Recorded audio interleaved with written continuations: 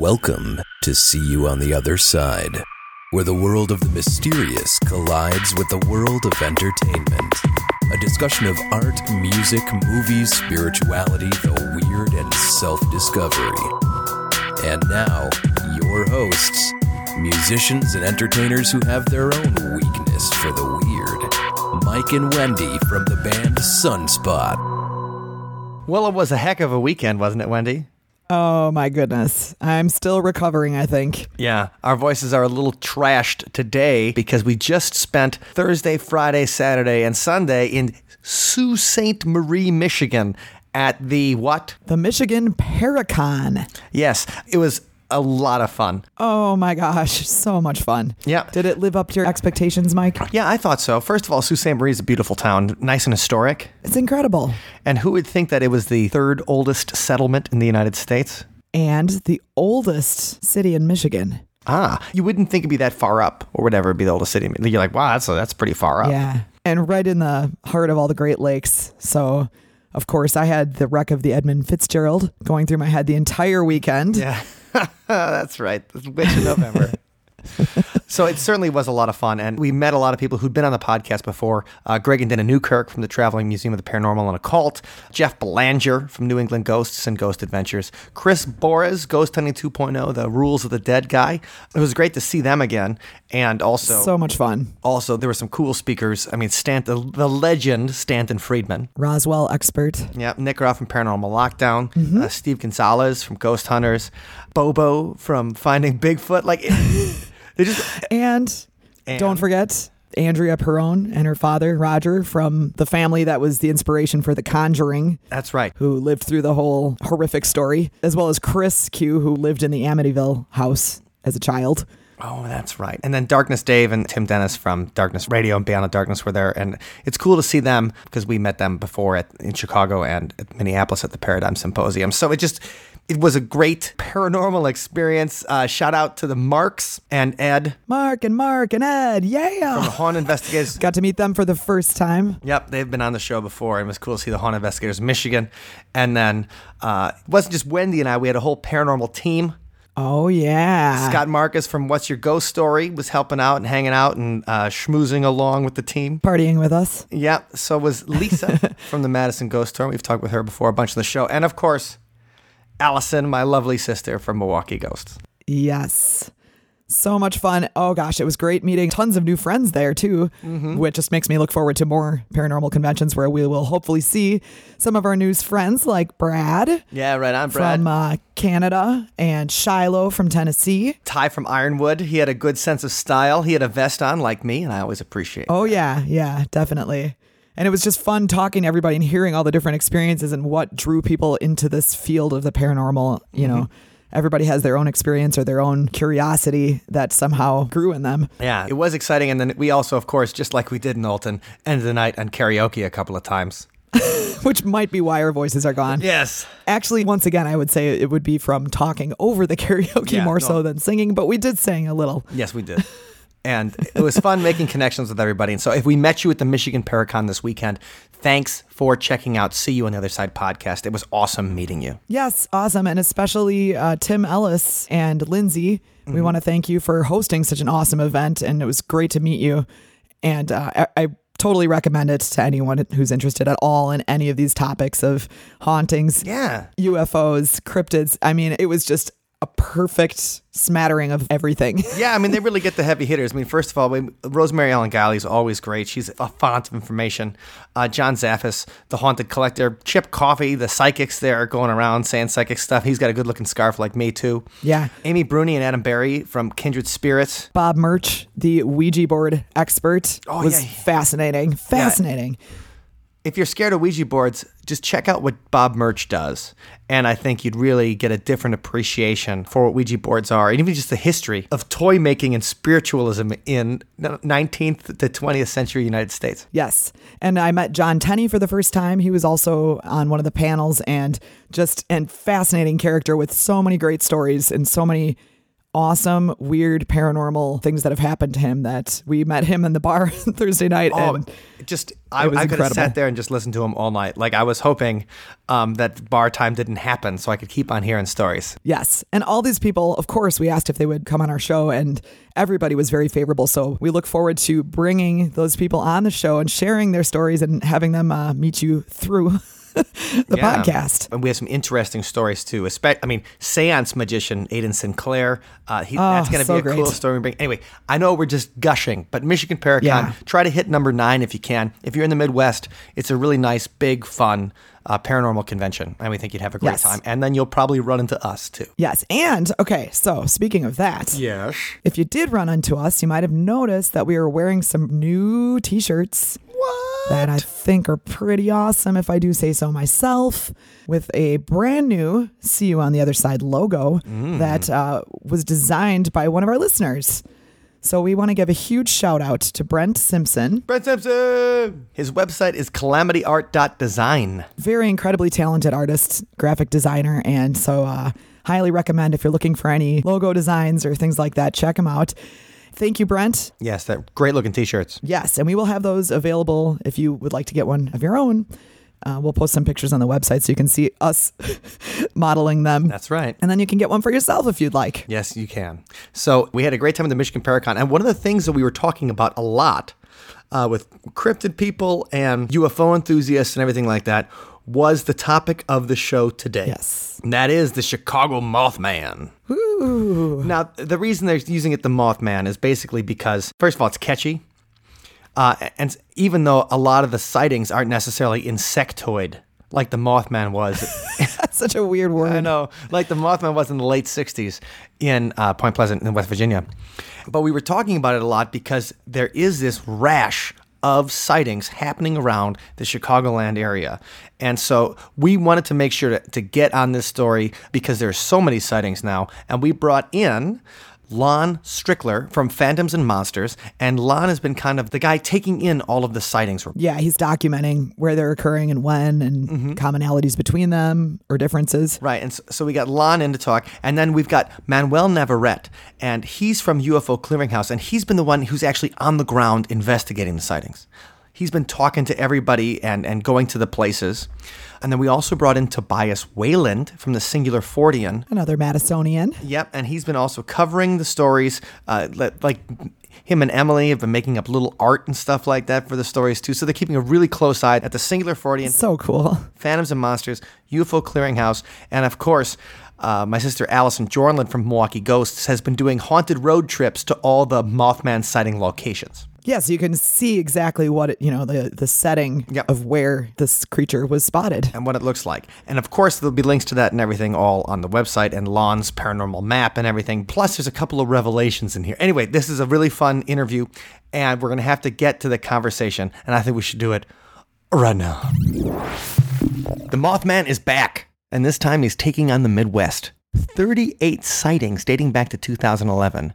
Most of them are occurring this year in Chicagoland, beginning in March of 2017, with some sightings being reported as recently as August 2017. Joining us today to talk about this full-on Mothman flap is Allison from Milwaukee Ghosts. Hello, Allison. Hey, glad to be here. Lon Strickler from the famous Phantoms and Monsters blog. Welcome, Lon. How you doing? Fantastic. Manuel Navarette of the UFO Clearinghouse. Hi, Manuel. Hey, how's it going? Fantastic. And Tobias Wayland of the insightful Singular Fortean blog. Welcome to the podcast, Tobias. Hey, thanks for having me. Number one, you guys have all been doing stuff on the Mothman over the past, few weeks and months. And so that's why we want to kind of bring it all together to just maybe get an update on what exactly is happening. And for people who maybe are new to the Mothman phenomena and the idea of flying humanoids throughout the Chicagoland area, we thought we'd bring them up to speed with our special Mothman Round Table. Okay, so because we have so many people on the podcast today, we're probably going to go in order with each question. We'll start with Lon, then go Manuel, then Tobias, and then Allison, you can clean up, and then I'll just make snarky comments. Because that's what I do best. So starting out, what exactly is going on? What are people seeing? Let's start with you, Lon. What are you seeing? Well, I wish I knew that. I mean, people are seeing Well, and more recently, a huge bat-like humanoid. It's, earlier on, it was like a description was mostly like the Mothman that people know and love from Point Pleasant, but actually, as time went on, and most of the sightings recently, and I guess since maybe early May, have been mostly bat wing-like creatures. Okay, so instead of an insectoid, kind of more of a mammalian bat-like thing. And Manuel, now you're going out to each site, right? Yeah, the ones I can get to. I go do field investigations. Okay, so you're jumping out into the field. Now, from the perspective of someone who's going to each place and talking to the people, what are you seeing? Not necessarily I know what you're seeing, but give us a little explanation of what people are saying they're seeing. Large black winged object. Usually a bunch of people are saying that the wings aren't feathered like a bat or like a bird or a owl, but more membrane-like, kind of like what a bat's wings were. Between 7 to 8 feet tall, glowing red eyes.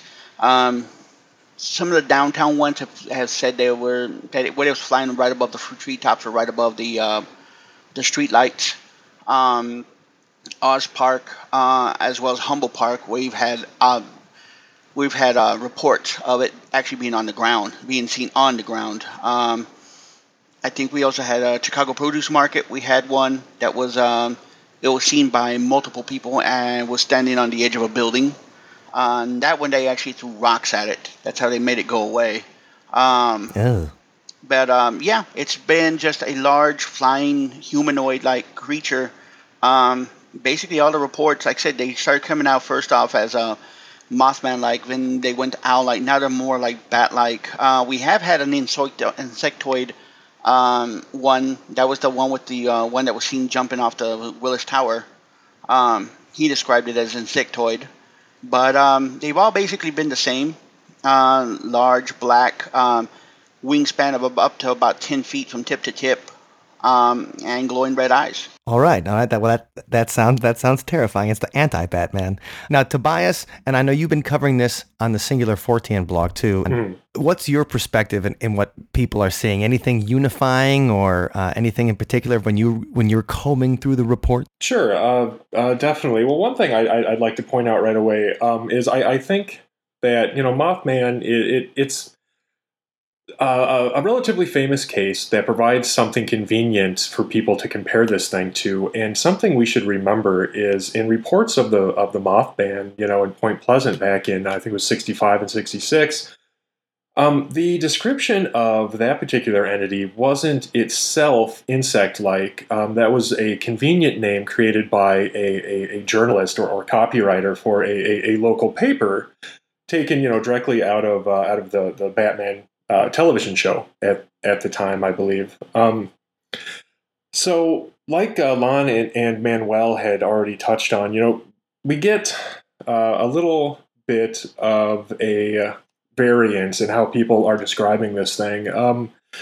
Between bat-like or bird-like, we had the one insect-like description from the Willis Tower, and I don't know necessarily if that is so much describing an actual difference in appearance, or if this is merely people trying to explain something or describe something that is so far outside of their experience. Like there's going to be some variation in their description, if that makes sense. Yeah, no, that sounds good. Now, Allison, you've been chasing down the Chicago Mothman in your own way over the past couple of weeks. And so, from what are you reading, what do you kind of see there? Now, first, I'd never thought about the Batman description before, and I think that's great, Tobias, because when I think of the Mothman, I actually think of Arthur from The Tick. Oh, I love Arthur. That particular character, Arthur from The Tick. So endearing. Yeah, we all love We're Arthur. bringing the show back, so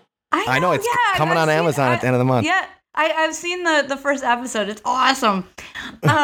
Okay, so that's what I picture is Arthur flying around Chicago, and I'm like, why are you freaking out? Like Arthur's the good, nice guy. I've been trying to find Arthur or any monster. I'm not picky, but I've been going from site to site. Len Strickler's, your map, everything you do on the Phantom and Monsters blog, it's just awesome. So I really appreciate having that text to go by and having an awesome map to use. So because people they can pick up and do as I do and go and walk in the footsteps of the witnesses and see where they learn from that. So I really thank you, Lon, for all your contributions and Manuel for getting out there and being a foot soldier and talking to witnesses, and Tobias for everything you've been doing, coming up with insightful perspectives on what may be going on. So you guys have just been doing yeoman's work, and it's appreciated.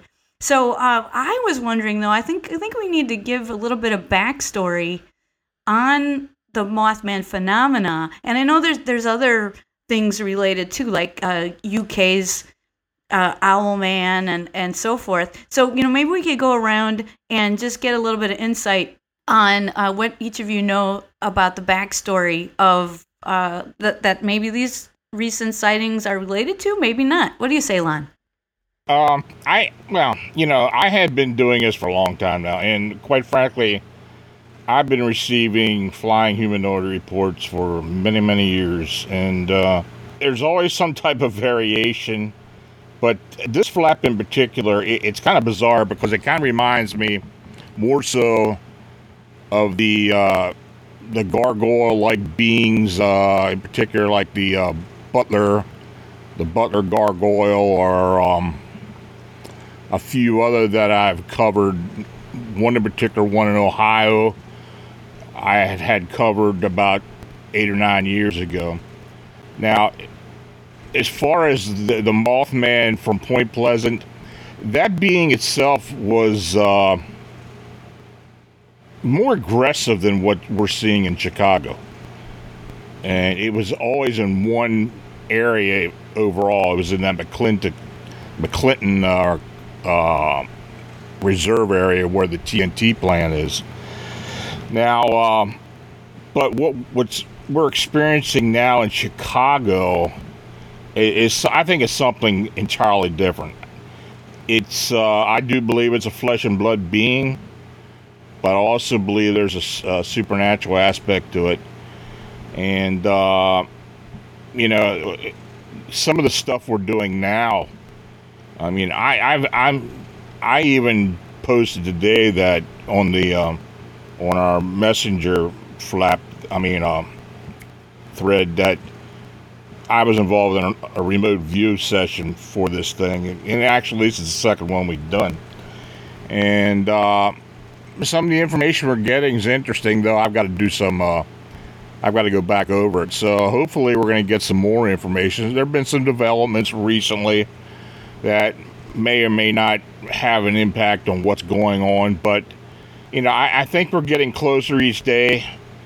Though, with something like this, with most cryptids, we may never have an answer. Well, I gotta stop you for a second there, because you just said you did a remote viewing session on the Chicago Mothman. So we need to unpack that for a second. So okay, so when you guys are setting up that session, like, who do you bring in? How do you do it? Like, if let's say we wanted to have a remote, so Lon, where are you located physically? You don't have to give us your address or anything. I'm in Hanover, Pennsylvania, not far from Gettysburg. Okay. I've got several people that I do remote views with, and in other words, we use what you call a controlled remote view or a scientific remote view. I was trained to do this several years ago by a woman who used to work for MI5, and so I've been trained to do a remote view. I can do it by myself, but I prefer to do it with other people and serve as a monitor while we do it. But I got two other people that worked for me. One was in Boston, and one was in LA.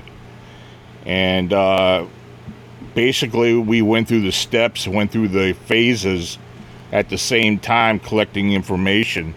And what we have done is put it all together. Then we got to brief each other and come up with a consensus of what the information provides. Do you guys all do that at the same time? Yep. Do you guys do you guys go into like sensory deprivation chambers or pods or anything like that, or maybe just a dark room? It depends on the individual. I'd rather do it in a nice quiet place, but so I can sit there and do my ideograms or doing whatever I need to do as far as writing material down, writing what comes to me. Other people do different ways, but we were all doing it at the same time. We had a specific period of time where we had designated to do this. We weren't in contact with each other, but it was done individually. And remote viewing is basically it is a psychic process, and each of us are one's a clairvoyant. I'm an intuitive, and the other person's a psychic medium. So. We all bring different gifts, abilities to the session, and it does produce some fairly interesting results. Well, have you guys predicted anything that Manuel can go out there and like get an early, go here, bring the camera? Like, is it just been stuff that you're trying to see what people have already seen, or are you looking at maybe where appearances will happen next? Well, we have some ideas. I haven't fully disclosed any of that yet.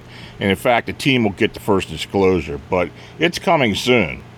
We are looking at one area right now, and we've also through the RV, got an idea how many individuals we're dealing with. Wow. So okay, when you refer to how many individuals, you're talking about the creatures? Yeah. Okay. So we'll have to come back to that because we want to talk about, if there's more than one creature, we want to make sure, we talk about that and delineate each one. Now, so you're thinking, Lon, that this is something different than, I think that was 1966, Point Pleasant, Virginia, covered by John Keel in his book Mothman Prophecies. You're thinking this is something different than that? Overall, I think it's something different. I think it's I think that these flying humanoids are summoned beings for the most part. I think they're summoned by some type of energy that's on our Earth plane for a specific reason to look, to be guardians, to check out certain people or certain things or areas. What's going on here, I have really no idea. But I do believe these beings are summoned, and I think they're summoned from another reality or dimension or wherever. Wow, thank you. Now, Manuel, we had talked a little bit about Hispanic legend pertaining to these sightings. Could you inform us on that aspect? And I know also, aside from that, there's also been lots of flying humanoids in other countries as well. And I wonder if those things connect at all. Well, I mean, the Humboldt Park sighting, it was referred to as a lechuza. Lechuza in Hispanic culture is a witch, basically, a witch that can transform herself into an owl or a large bird. I grew up with my grandmother telling me these stories as a kid. They were mostly used as a warning. Hispanic culture is full of these legends, like La Llorona and the Cloven Hoof Man and stuff. They're mostly meant as warnings about misbehaving. Keep those kids in line. It's very well ingrained. When these people saw this object, it was on the ground. From what I remember reported, it was hunched over, and one of them approached it, and it stood upright. It was like 6-7 feet tall, jet black, and this was at night, so it was darker than dark, and it had glowing red eyes. And if you know the Humboldt Park neighborhood, it's heavily infested with gangs, especially the Humboldt Park itself. And for them to be scared and take off running from that thing was, something pretty, short of terrifying, because these guys are more than likely gangbangers, or they grew up in that lifestyle, so they're pretty well hardened, battle hardened, and for them to run away and they said that they saw it along with their kids, saw this object, and it shot up into the air and took off toward North Avenue. and pretty much scared the living hell out of everybody in there. So, but they called it the lechuza. The lechuza, of course, being this legend that from southern Texas, northern Mexico, of a witch that could change herself into a flying human, into like a giant bat or a half owl, half human like creature. It was said to haunt people, or if it was outside your house, it would sit there and call your name. That means that it had been sent by somebody, kind of to either do you harm or steal your soul. So, we grew up with these kind of legends as kids. As far as humanoids in other countries, I have done a lot of research on it. I mean, we've had, of course, the Owlman I believe that's Wales. Where he's been seen on numerous occasions. You've had the Mothman of Point Pleasant. Lons had a encounter himself. I think it was the Phantom of Tonawanga, I believe is what you called it, Juan. The Kanawha Phantom. Yeah, the Kanawha Phantom. There's a really well-known report of Vietnam and the Vietnam War of soldiers seeing a large flying, what they call demon. And, one report they were on duty and it flew over their base and they could actually hear the flapping of the wings as it flew over. They've come from all sorts of places. Indonesia's got reports of pterodons, pterosaurs. Almost every culture has had some kind of flying creature in it. Mexico has got lots of flying humanoid reports. Most of them are the news will tell you, is witches and, stuff like that. But, some very, very good video has come out of Mexico. Some of their investigators down there are A+ about, capturing video, capturing evidence. But unfortunately, it's downplayed a lot in the media. There's a lot of people say it's witches and stuff like that. But, it's now up to what? It's about 38 sightings now, and it started out in 2011. A lot of people called it at first, I think when it was first seen in 2011 near the University of Chicago, I think somebody compared it to a large sugar glider. That person, I believe, was like from Tasmania, and they say it was a large sugar glider, which is kind of strange because sugar gliders are maybe the size of your hand. And they're as cute as all get out. Oh, yeah, they're... Right, the big ones. Yeah, they're little sweeties. The big ones are the size of your hand. They're cuties, but I mean, for something to be the size of a human, that's kind of terrifying, Right. They'll snuggle you in the next week. Oh, yeah. Yeah, but I mean... Well, except for a man-sized sugar glider, but Oh, yeah. But might snuggle you to death. I'm up for the challenge. Murdered. But murdered by cuteness. None of the reports have ever said, everybody that's come off with the reports, or they come in with the reports have all said, a lot of them come out with a sense of dread and terror. I mean, we've had a lot of good sightings. We've had an Illinois state trooper who's seen them. We've had, professionals from all walks of life all over the city. We've had 2 CPD officers. We've seen it. We've had one of the reports we had was she worked for the city of Chicago as an administrative staff there. Milan has gotten quite a few calls from people who work within the city or work for the city that have seen reports or have said that they're concerned about these encounters. So, I mean, it's a legit thing happening. I don't think it's a hoax of any kind. The MUFON explanation. Wait, what was the totally MUFON already. explanation? I mean, I went on a. What is that explanation? Their explanation was about it. Oh, it's so asinine. I don't even want to say about it. But I mean, come on, we're talking. They said, all the reports are people flying around in wingsuits.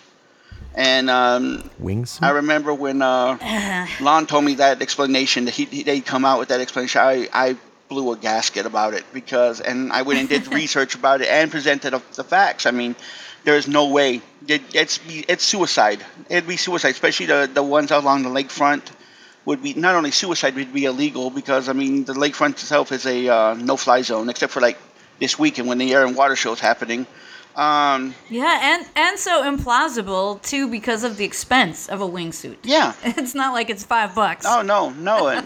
And we're talking about a suit like Falcon from Captain America or whatever wears, that he can spread the wings and then like sail, like glide a little bit. They have those. Yeah, they do. These are like what? They have wings. If you've seen Spider-Man: Homecoming, when he takes off and uses it, it's kind of like that. It's got a webbing between from the arms down to about the waist, and then between the legs there's a webbing. So you kind of use your tail as a rudder, and you can. I've seen people jump off mountains and fly in really low and really fast. But the only thing is, you can't land with the thing. You're doing about 150 miles an hour. You have to actually deploy a parachute. You have to be high enough for the parachute to actually deploy. Some of these sightings, people say, no, it's 5 feet off the water. That would be a suicide. I crap my pants just thinking about that. That would be a suicide. One of them. And we don't have any mountains around here, so no, I don't think it would work. It would have to be, I did a lot of research into it. There would have to be very close in, very high up, in which case you are going to have helicopters from the Coast Guard all the way down to the CPD all over you, because it's a no-fly zone. Right. You know, someone would have to jump. The report along the lakefront said when they saw the two entities there, they were flying Circle 8s around each other. The people I talked to were all experts. I mean, they did this for competitions. They did this for, entertainment purposes. They said Circle 8 around each other would be suicide. You'd hit each other. Eventually, you're going to hit each other at 150 miles an hour. It's going to kill both of you. After which you're going to lose your momentum. The one from the lakefront, she says it was flying along top of the water, about 5 feet above water, came up and over the bridge and been back down. People have told me that's impossible. You wouldn't be able to do that. You'd lose all your momentum. You'd die. If you're flying 5 feet above the water in a wingsuit, you're about to die, because you have no way to deploy the chute in time to get yourself down. Plus, you're not going to be flying in and up and over bridges and inside the city itself, which is known for its wind. Without killing yourself. The nickname of the town. Yeah. Right. Or smashing yourself into a building or something. So. Wow, thank you so much for those insights, Manuel. You give us a whole nother perspective on it. Tobias, what say you? What is going on? Well, boy, there's a lot to talk about here. Just based on the stuff that Lon and Manuel are saying, but mm-hmm. Personally, I like some of the attached phenomena with this latest flying humanoid flap.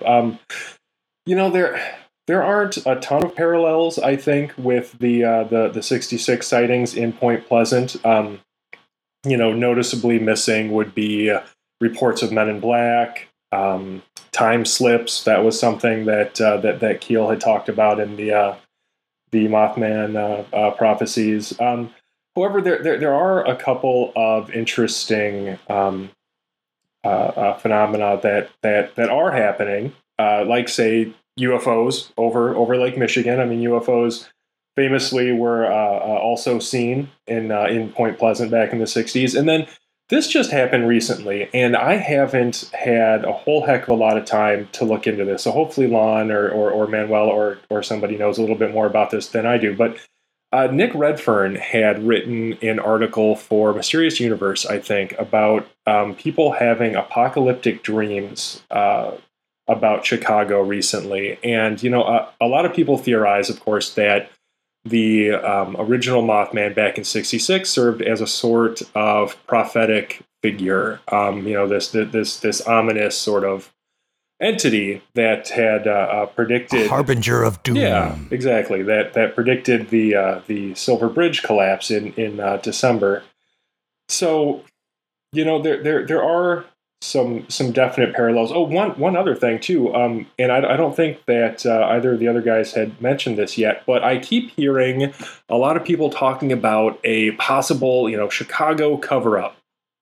The city government, trying to, for whatever reason, kind of keep these sightings low key, keep it all under wraps. And one of the things that is most suspicious, I would say, is Now, and I think Manuel might have mentioned this particular encounter. There was the CPD officer in the Auburn Gresham neighborhood, and that particular officer said that he had filed a report back at his precinct. But I know at this point, multiple Freedom of Information Act requests have been made on behalf of this report, and every person so far has said, that basically, when they make these requests, they're told that no such report exists. So, that leaves us with a couple of possibilities. Either the whole thing's made up, report was never, written, it doesn't exist, or somebody's trying to make sure nobody ever sees this report for whatever reason. So, I guess make of that what you will, but having, spoken to people who say that they've seen this thing, and I know both of the other guys here have touched on this. I mean, people aren't making it up. It's not as crazy as that can seem to people who've never experienced anything that strange. Regardless of whatever people are seeing, they saw something, and they saw something so far outside of their experience that they struggle to describe it. So no, I don't think that it's just something that people are inventing. But yeah, beyond that, we have an enormous amount of data and boy, so few answers, I think. But a lot of stuff to speculate on. Well, I think there's two things right there we want to get at. Number one, we want to talk about when you guys are doing the investigation, like Lon, when you get the calls, Manuel, when you go out there, how are you separating, what kind of criteria are you using when you're choosing what to report and what not to report? Or are you getting some obvious, like, oh my God, like the Mothman's in my house, man, I can't believe it. Like the Mothman's eating my Cheetos, oh good. Like, so, when you're doing the investigations, what kind of criteria are you setting, number one? And number two, are you getting a lot of extraneous reports beyond the of things that are obvious, trolls or people who are looking to have fun versus people who are legitimately scared? Well, I mean, the reports are pretty forthright. I mean, I'll usually get either an email first, but if it's a cold call, something comes directly from the witness. Most times it happened fairly close to the time they called. It's just a matter of them having experience finding my number and calling me. And they're still feeling the effects of what they experienced. And I tell you, you can really tell that they saw something, or they believe they saw something, and it's in their voice. And when they talk to you and they tell you, right off the bat, you're not going to believe this. And, I hear that all the time. You're not going to believe what I saw, but, I saw this, and saw that. And, as they go through it, I try to see if I can get them to embellish on the story, and they just won't do it. I mean, they actually stick to the initial description, the initial encounter, the initial instance. And that's pretty rare. I mean, I get a lot of reports, and that is fairly rare.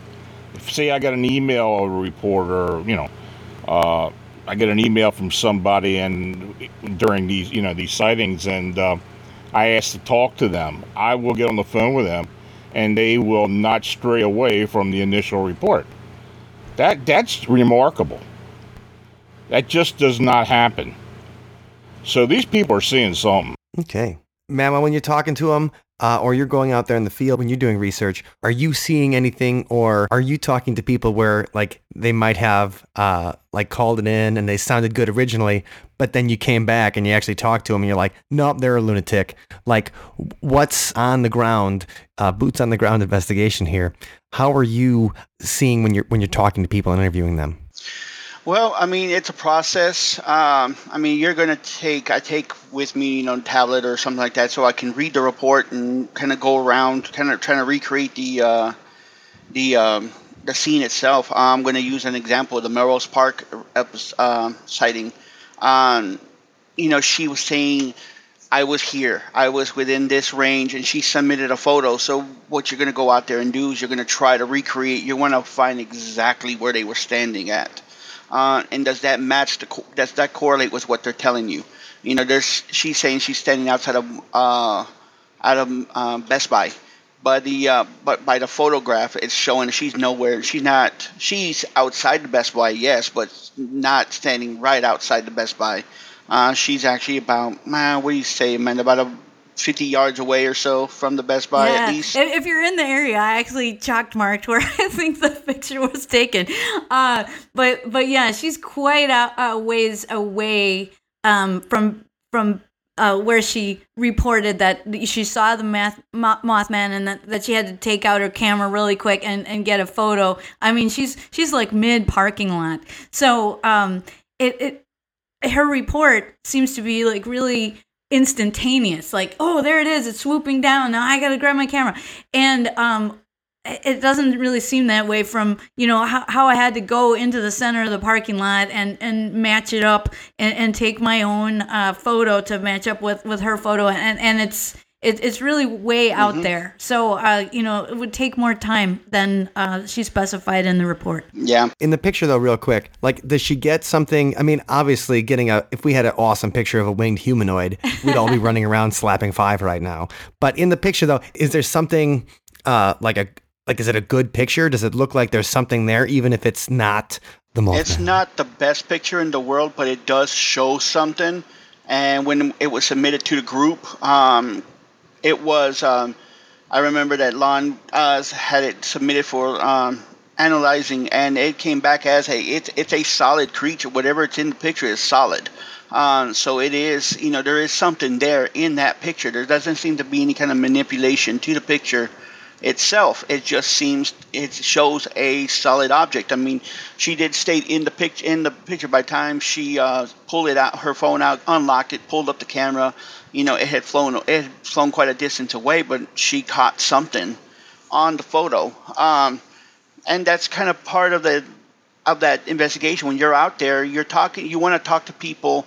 The Lakeview neighborhood sightings, I was out there, I think, within like 12 hours of the sightings, and I was out there talking to people. It's a very, very, the area itself is very heavy. It's right by Wrigley Field, not too far away, and it's got a lot of bars, little, young dives, places for young folks to go and, have a dive. These places are open till like 4 or 5 in the morning. I mean, they open back up about 7 a.m. So there were tons of people to talk to. You had to kind of look at the area itself. The area had police cameras all over the place. So we tried to submit, information to try to get those police videos, maybe just to see if we could. Well, that's a great idea. See just reaction, maybe not even see the creature, but then you kind of got to go out there and you got to think, kind of common sense that, hey, they say they saw it flying over this. Okay, let's look at this area. What's in the way? Are there buildings? Are there trees? Power lines? Could they have seen something at this level or at this point? You want to talk to people. Did you see anything, hear anything? What's your pitch? Like, when you come out to somebody, I mean, it's like you're a Scientologist coming in and saying, like, hey, would you like to get, your e-meter reading or whatever? Like, when you're coming up to somebody, how is that, it's like, hey, have you met our friend Jesus Christ kind of thing? Like, so when you come, have you heard the news? What do you say to somebody fresh off the street? Like, hey, do you have like a t-shirt that says Mothman Investigate? And I'm just saying, how do you set the scene for people not weirding out or things like that in order to try to get the best report? Just, you start out, I mean, obviously you don't want to go in there and say, hey, I'm investigating the Mothman sighting, because, I mean, of course, this is Chicago. You're going to be seen as just another crazy kook that's running around. Right. But you tell them, hey, I'm investigating the sighting of something strange here. Have you seen anything strange? Have you heard anything strange? If they live in that neighborhood, more than likely they're going to be able to tell you yes, no, they haven't seen something. Ask them, what was there before, such as the sighting with the owl. Allison was just there not too long ago, outside the Owl Bar. Things are different now. Yeah, things are different there. When the submission of the report came in, there was a building across the street There used to be a building there. Now there's nothing there. It's a vacant lot. In the time that from the sighting to the time that this report was coming in, there was this building was demolished. As far as the River Forest sighting, there's another one. I mean, I walked around that area. That's the area around Concordia and University. So there's always people out there. People use the fields. People, are always wandering around down to the 7-Eleven on the corner. That's what I did. I walked around. I talked to people. Went down to the 7-Eleven. People were just saying, "Oh no, I haven't seen anything weird." One person says, "Yeah, every once in a while you see these brilliant flashes of light, that look like lightning lighting up the area, but nothing other than that, nothing else." You want to actually try to stand on the site where the people saw it. Does it match up with everything that they're saying?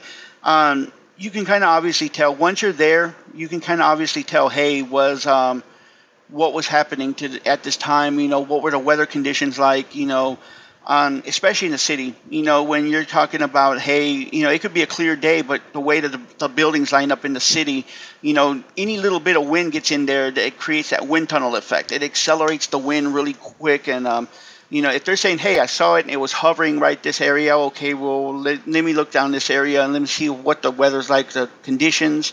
Is it prone to wind tunnel effects? That could affect something in flight. It's kind of like it's kind of like playing Tetris. Is what I want to say. You have to make the pieces try to fall in line, and you want to talk to the people when you interview them. Like with the lady with House Park, I did that interview with the witness. You want to do just like Lon said. Try to get them to embellish the story. Try to get them to add on to the story. Lon and Tobias are both, trained field investigators. They know what the questions you have to ask. How to make it look, how to try to make them to mislead. That way you can kind of weed out the information. Try to ask questions that, are intentionally meant to mislead. If they just say no, it was exactly how they told it, and they're more than likely telling the truth, or they're a really, really good actor. So you guys are investigating it, and you're all like, you guys are either writing about it, checking it out. Allison, you're Facebook living from the places and just annoying the general. Places, yeah.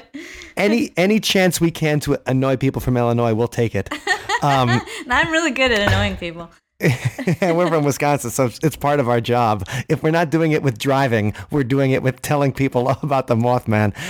Anyway, so what I think we should get to, you guys are doing investigations. Why aren't the Popo investigating? Like, what's wrong with like Tobias, you brought this up before when you said it's like a cover up.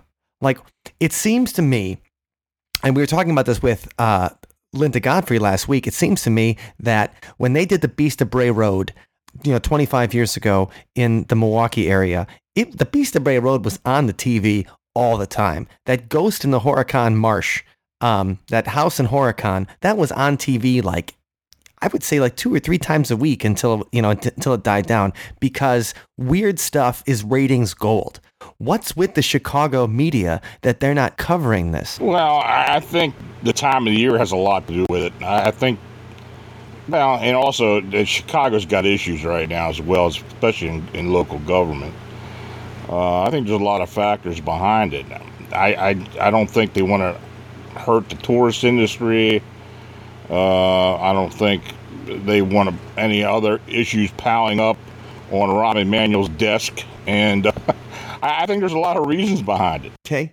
And Manuel, as somebody who's living in the area and, talking to people and stuff, is there any sense of when you're investigating these things that people are like, you know what, I'm only hearing about the Mothman on these different blogs and stuff on the internet and in jokey stuff, maybe in a morning zoo program or whatnot. Like, is anybody saying, why isn't the Tribune covering this? Well, yes and no. I mean, like Lon said, it's the time of the year. I mean, this is summer in Chicago. I mean, last week we had Lollapalooza. This week we have the Air and Water Show. Next week we have, God knows what else, is going on. Any number of one of the festivals that go on in this area. If people start saying, hey, there's this flying humanoid creature everyone's seeing, you're either going to get, a bunch of people coming in with the intent of trying to find this thing, or you're going to get people scared away. I mean, who don't want to see it, and city doesn't want to have that, happening. With, like you said, you brought up Beast of Bray Road in the Milwaukee area and stuff like that. I mean, consider where you're at. I mean, Chicago's this huge.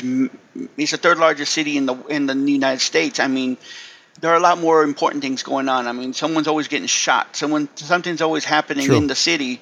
On the last Chirac. Yeah. Oh God. Yeah. And it's living up to its name this year. It's gotten really bad. We just had a shootout on the CTA on one of the train on the Red Line. That just ended up with somebody getting shot on the train itself. It's just, there are so many things happening right now in the city, within the government itself. I mean, people right now are up in arms about this new tax that they just levied on everybody. Yeah, the soda tax. Yeah, the soda tax. It's just, it costs almost $9 now for a 12-pack of Coke at a downtown store. Yeah. It's just impossible. So you need to have the Chicago Coke party. Wait, that's not. They're already having the Chicago Coke party somewhere right now.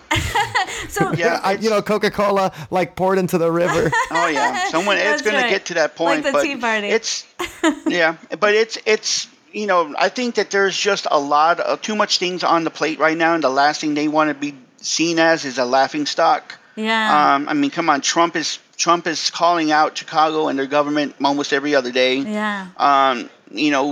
Our government's making asses of themselves as it is anyways. And we have just, problems all over the city. The last thing they want to do is talk about a giant flying bat that's been seen by everybody. And so I think that they're kind of perpetrating. I mean, one of the last reports we had, she worked at City Hall, and she says, don't get us wrong, it's very well known and talked about within City Hall, and they just choose not to talk about it out into the public. Yeah. And I really think that they probably do quash the stories out of the Tribune or the Sun-Times. The bigger fish to fry. Yeah. So overshadowed by other issues. And let's not forget that there was a Lollapalooza Mothman sighting. So just wanted to throw that in there. Tobias, what do you have to say? Well, honestly, I think Manuel nailed it as far as media coverage is concerned. Now, it's not accurate to say that there hasn't been any mainstream media coverage, because you do have, opinion pieces, editorials, stuff like that, that are out there. And frankly, just by the tone of those, you can tell they just don't take it seriously. They just don't seem to care. I get it. Third largest city in the nation. They have a lot of problems. There's a lot of political stuff going on. Sure. So yeah, I mean that part makes sense. Definitely makes sense to me, but I do have a lot of our readers, a lot of our audience members at the Singular Fortean Society who do ask me that question, because people wonder two things really. One, why is this only being reported by us, Phantoms and Monsters, and UFO Clearinghouse? And then two, why isn't the mainstream media covering it? And yeah, like I said, Manuel basically nailed it as far as why the mainstream media isn't covering it more. And then, as far as, why people are only reporting these sightings to these websites, I usually tell people, okay, Google bat-like creature Chicago. Just go ahead and Google it right now. See what comes up. You're probably going to get our timeline, which tells people to, if they have a report, to make it to Phantoms and Monsters or UFO Clearinghouse. Or you're going to get, one of Lon's blogs or something. So yeah, I mean, it's the power of search engine optimization, frankly. Most people see something weird. They don't have any other means to look into it outside of the internet. They don't, there's no hotline to call. Nobody's going to call the police because no crime was committed. Plus, any additional social stigma. So yeah, naturally they go to Google, and the Mothman is a crime against nature.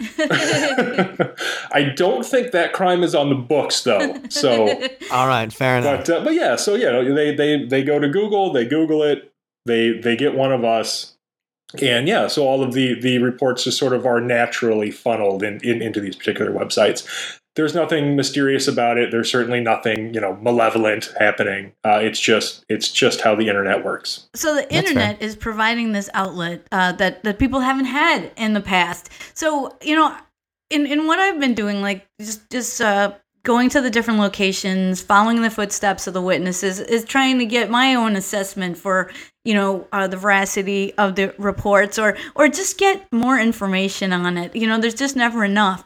But let me say, too, although I think we probably have had a fair amount of trolls, you can't say that people aren't seeing anything. And here's the problem. I mean, I've had my own experiences. Finally, I can say that. And so I know that non-ordinary things do happen. And when they happen, even though, like, I'm all about it, right? I'm, like, supposed to be somebody that has been working on this kind of stuff for 20 years. And still, when something happens, I don't report it immediately. Or, I takes a while to process. Or I forget about it because it is so hard to rationalize or so hard to incorporate into what we have here, which is, we're living in a very materialist, reductionist society, which shuts out a large part of human experience.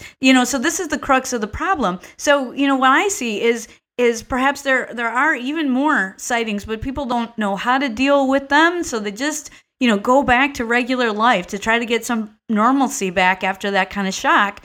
And then, so there's probably people not reporting it. Hopefully in the middle, as we've seen, there are people who are reporting it. But then on the other side, there's people who are trolling. Like maybe, I do have my doubts about the Winston Plaza, the Melrose Park sighting, just because what was reported doesn't really match up with, where the photo was taken. And another thing is that there's so many planes that fly over, and I'll have to send these two for the show notes, Mike, to compare. I took pictures of planes, and many of them seemed to be very close to, what the witness picture looked like. So I'm on both sides here. I'm trying to, be open-minded because I know that extraordinary things do happen, but also I know that there's trolls out there. Well, I think that's a really good segue too, Allison, to come into a last question for everybody, because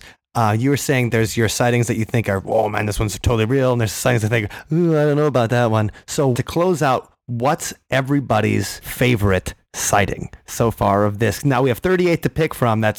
Everybody gets a different one. Right. And Lon, we want to hear about, you had your own sighting at another time. We want to hear about that as well. So Lon, what do you say? Well, I think the best sighting, or the most interesting sighting, was the one on 1400 Lakeshore Drive, where this thing descended upon these two people that were out of town. And you were at the location. You saw where it happened at. It was an excellent report. It was very detailed, and from everything I could see, it was plausible. This thing really got close and personal with them, and the witnesses were definitely shook up. The description was a little more detailed than before, in particular, like the color of this thing, that it kind of looked like it was moist and shiny, or the legs were like vibrating. There was a sound coming from the vibrating legs. That's disgusting. A few things like that. And the witnesses themselves, in particular the woman who I called AG, she was really forthcoming, and it really disturbed her. And in fact, she said after she had the encounter, she just dropped to her knees. Her husband had to basically carry her back home, back to her parents' condominium, which is right there in that building. So, I believe that was the best report so far. What about, you had your own sighting of a similar creature, and I want to hear a little bit more about that and how that influences when you take a report and when you talk to other witnesses. Well, this happened in the early autumn of 1988. I had run across. Well, I was actually in Baltimore, and a friend of mine from here in Pennsylvania happened to be down there at a Boy Scout exposition, and we got to talking, and he knew that I was into the paranormal at that time. I was doing other reports and stuff, and he brought this thing up about the Boy Scout camp at Camp Conewago in Adams County, Pennsylvania, just north of, not far north of Gettysburg, that these Boy Scouts had been scared of screaming sounds in the woods and in distance, and it was so bad that it was just freaking them out, and they were packing up and leaving. So he asked me, said, would you mind coming up there with me and checking it out? So I said, yeah. So next weekend I went up there, and it was he and his friend John, and basically we set up camp in the area where this phenomena had been going on. And, it was pretty quiet for the first night, though I just had a sense of something was watching us. It was weird. But anyway, making a long story short, we were sitting there one evening, and we heard these screaming sounds coming from downriver. And it sounded like a child crying. And it was coming in and out, so, our radar was up, so we just sat there for a little bit. So I got up after about a half hour or so, started walking around. I really felt something was watching us. Wait, so you let the child cry for a half an hour? No, it didn't last that long. But we thought maybe it was something natural like an owl or a deer or something screaming. And they do make a loud screaming sound. But we weren't sure what it was. So I got to walk around the campsite after about a half hour after this happened, and I started getting a weird feeling that something was going on. Something was watching us. So I walked back and told the two guys that, look, maybe we can go up the trail a little bit and just start looking around. So it was about 1 o'clock in the morning. So we walked up trail, and we didn't walk more than 50 foot away from the camp. And all of a sudden, it's like we all sensed it at one time. To our right, in the Conewago Creek, and it was very shallow at that time, something was standing in the middle of the creek. It was dark, tall, and it had something on its back. We couldn't tell then what it was, but we decided it was probably wings. But we looked at it, and it was these two red eyes looking at us. And by the time we got the flashlight over to it to take a look at it, this thing just jettisoned up in the air. And we heard it was an audible whooshing sound, and then we heard the screams as it was going in the distance. So now this took place in '88, you said? Yeah, it was the fall of '88. Okay, fall of '88. Okay, so Mike, you can't let me forget. We have our own thing to talk about that happened in our family in September 1988, which links into this. That's true. You can talk about that when it's time for your favorite story. So thank you, Len. Let's talk to Manuel. Well, my favorite has to be the first one of the recent ones, Oz Park. That one, I did the investigation. I went and spoke with the witnesses or the witness. Basically, she stated Oz Park is a very popular park in the city of Chicago. Mostly because it's got these long, beautiful, winding paths. It's got this huge garden that's there, and it's all of it's Wizard of Oz themed. There's statues all over the place. It's a very, very popular place in the city of Chicago. It's a Wizard of Oz themed, so there's already flying monkeys in the area. Yeah, there's an actual yellow brick road. There's an actual, statues of all the characters and stuff. And usually when you go there, like when I went there, it was spring. You're starting to hear, all the everything from squirrels to birds and, rabbits in the park. It's a very active park. When she went there, she lives in the area and she goes jogging up and down those trails. She says when she approached the park, it was silent, dead silence, which is very unusual. Not only that, she had her dog with her. Her dog was a Jack Russell Terrier. That was part of what got me makes it my favorite, because this I did some research on Jack Russell Terriers, talked to some people.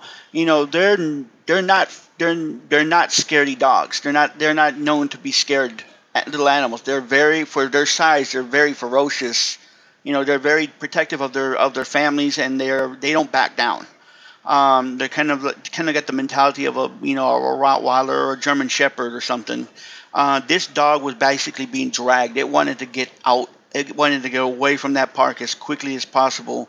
When she walked into the clearing where the basketball courts were, she encountered a creature that was on the ground. She says about 7 feet tall, with a pair of wings that jutted out of its back, but the wings were taller than the person by about 1.5 feet. And they were folded up behind that creature. She says that she stood there for, I think, 30 seconds to a minute before the creature even noticed her. The creature was turning the opposite direction. It turned around and looked right at her. She says that it had, glowing red eyes. And during this whole time, the dog is back behind her, cowering in just absolute terror. She says it looked at her for maybe about 5 seconds and then unfurled its wings. We're talking almost 10 feet from tip to tip is what she said. They were just enormous, and then just shot straight up into the air. She said she heard an audible whoosh, and just once it got up above the trees, it was gone.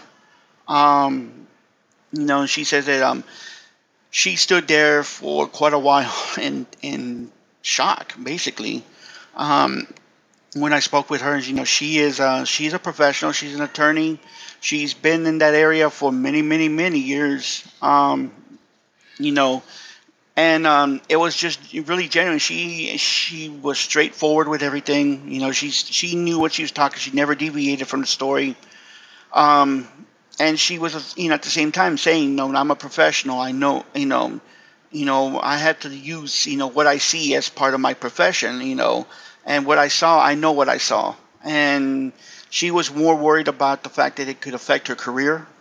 She wanted to kind of, make sure that it, her anonymity was protected, but it by far has to be my favorite of the stories. All right, Tobias, what's your favorite? Well, okay, Lon and Manuel pretty much stole my two favorites, almost in order there. But right. There's lots of good sightings to choose from here. So, I would say probably there were two sightings actually that took place on May 27th of this year, and they both involve separate couples. Who, within about a mile of each other, both reported seeing this, large, black, bat-like flying humanoid. And the reports are pretty consistent with each other. They're just two couples. Imagine they're out enjoying Chicago in the evening. They're out at dinner. They're just enjoying their lives, and they see this impossible creature, out of some nightmare. And so they both sort of reacted exactly how you would expect a normal person to react in that situation, which is to say they had no idea what to do about it.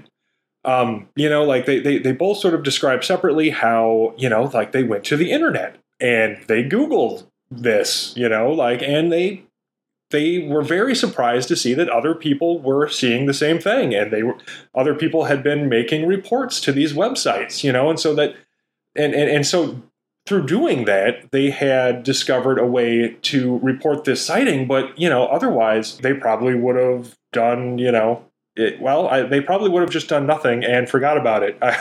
But yeah, it's just those little aspects of the human element that are particularly fascinating to me, and that sort of lend these sightings an air of credibility, I think, that would otherwise be lacking. Yeah, so I just want to piggyback on that and say, so I was at both sites, and that struck me as well. I think that's 14 and 15 on Lon's sighting map. So if you listeners, all you got to do is Google Mothman sightings map, and all of Lon Strickler's great work will come up, and you'll be able to follow in the footsteps of witnesses as well. But 14 and 15, so it was like Arlington Place, I think, along Lakeshore Drive there, but where it intersects with Arlington Place, I believe. Anyway, so as you said, a couple saw this creature fly off towards the park, and then there's another couple in sighting number 15 that see it, that same night in the park. So it's kind of the corroboration there that makes the magic. But my favorite, I think, is the Tinley Park, where I was last night. A very charming little neighborhood. It's 174th place. I was at 174th Street initially. 174th place and 66th Avenue. Just, walking through that neighborhood, very charming little neighborhood, and thinking about somebody walking their dog at midnight and seeing a creature swoop by and then hang out on one of the rooftops, against one of the chimneys and then jump off and disappear. It kind of reminded me of Spring Hill Jack from the Penny Dreadful fame in the Victorian era, seeing some strange creature leaping about on rooftops and then, jumping off and then suddenly disappearing. I mean, there was a compelling aspect to that as well. And I have to piggyback too on what Lon said about his 1988 sighting, because we have our sighting in our own family that was, well, we call it the Brookfield Thunderbird, but it happened in Brookfield, Wisconsin, which is a suburb of Milwaukee. And it happened in September 21st, 1988, where someone in our family claimed to see a flying being and got a foreboding feeling. And this is something, when it happens in your own family with somebody that you trust, what are you supposed to do with that? And even when it happens to you, these extraordinary experiences, what can you do? Where can you go? I mean, this is the crux. And how did that guy get from Baltimore to Milwaukee is the question, is how did that winged human? I think he flew. But anyway, it's just incredible to see how those stories connect, that we have one in our own family, the fall of 88 as well, of some kind of strange flying creature, and when you even look back further into antiquity, into native lore, into stories of the native peoples of this nation, the Thunderbird was something that was very important and still is. I teach at a native school and still is an important being in native culture. So. There is something there. I'm not sure what it is. Lon, one final question for you. You said that there are potentially 3 beings at large in the Chicagoland area. Could you talk a little bit more about that? The 3 beings, what are they? Well, I think there are at least 3.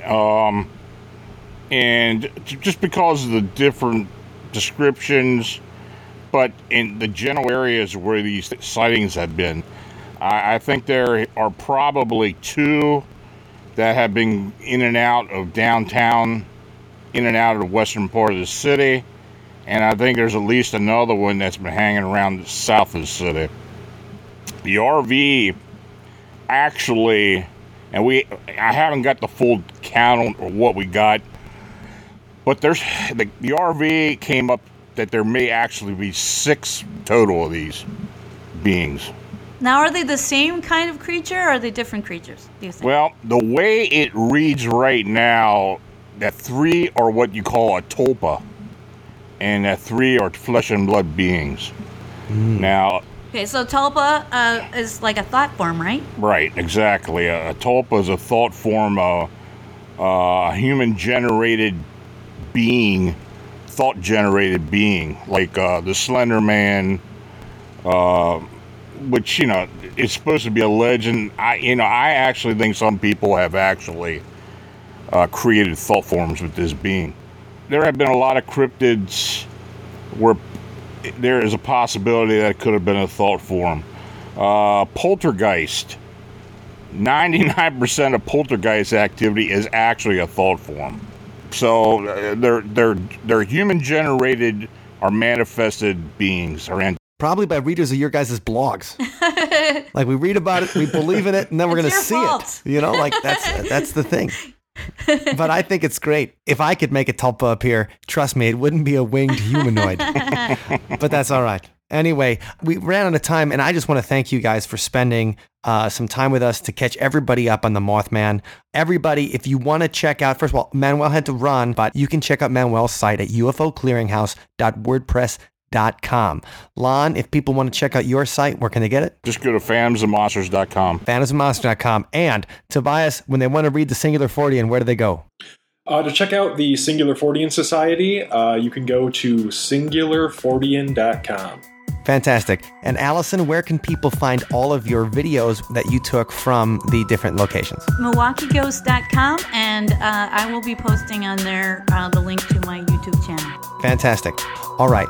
And I just, number one, thank you, everybody. And my personal theory about everything is that all of this is actually Richard Gere in a jetpack. And what he's trying to do, he's trying to drum up interest in his screenplay, Mothman Prophecies 2, Chicago Boogaloo.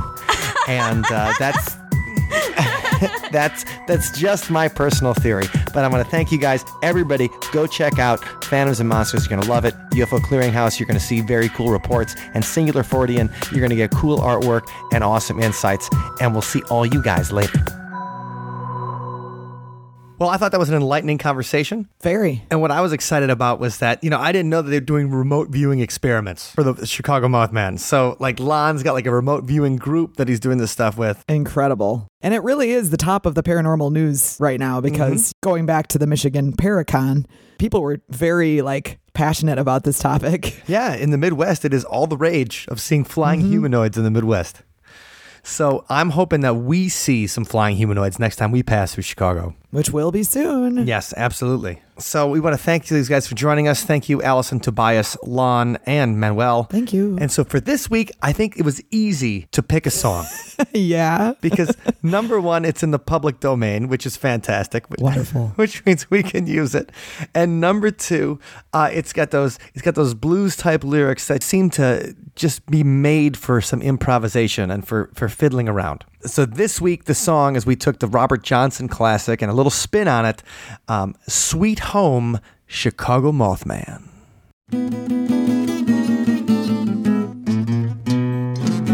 Oh, baby, don't you wanna go?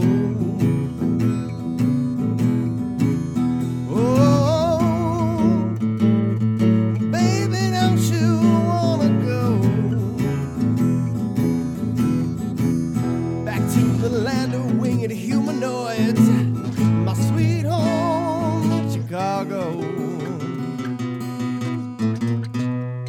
Roosevelt in 59, perched right on the light, flying in the air after flapping its wings twice. Oh, well, honey, don't you wanna go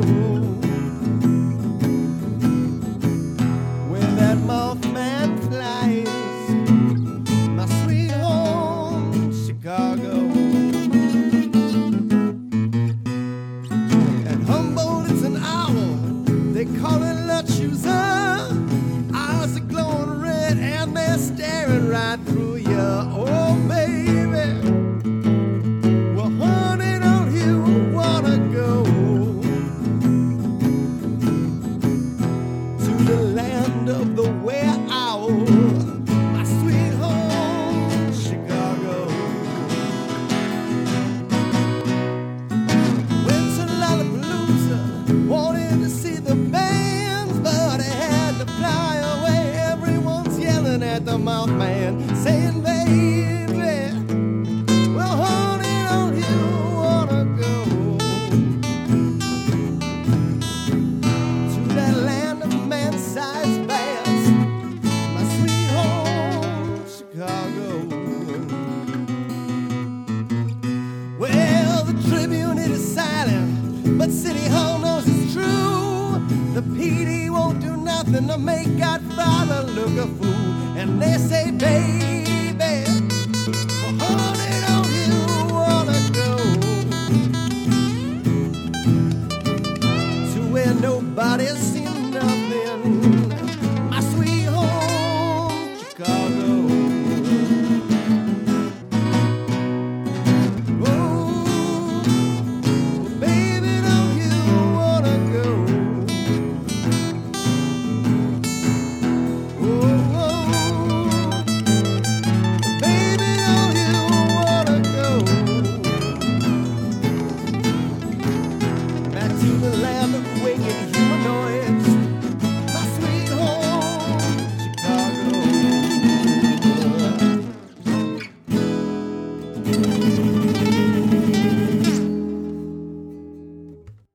Thank you for listening to today's episode. You can find us online at othersidepodcast.com. Until next time, see you on the other side. Oh, you know who loves the blues? Oh, I think I know who you're talking about. You are talking about Dr. Ned. Yes, Dr. Ned, our Patreon supporter who is pledging us at a level where he gets his own personal shout out every week.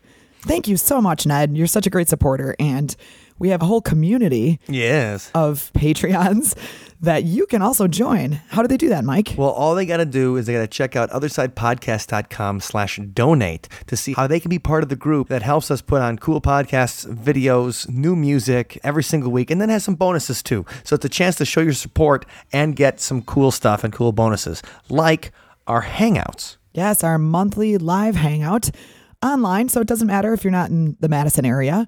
And this month, we're going to be telling all the dirty details about the Paracon, right, as well as other things going on. And so if you'd like to join us for that hangout, please join the Patreon community. Othersidepodcast.com/donate is where you find it. And it's just fun to talk paranormal with people, talk about the topics we had in the show, talk about the newest things going on, and then the cool stuff that we get to experience because we're in the community every week, in and out, meeting people, doing ghostly things and having fun. Yes. So thanks for listening, and we'll catch you next week. Bye. Bye-bye.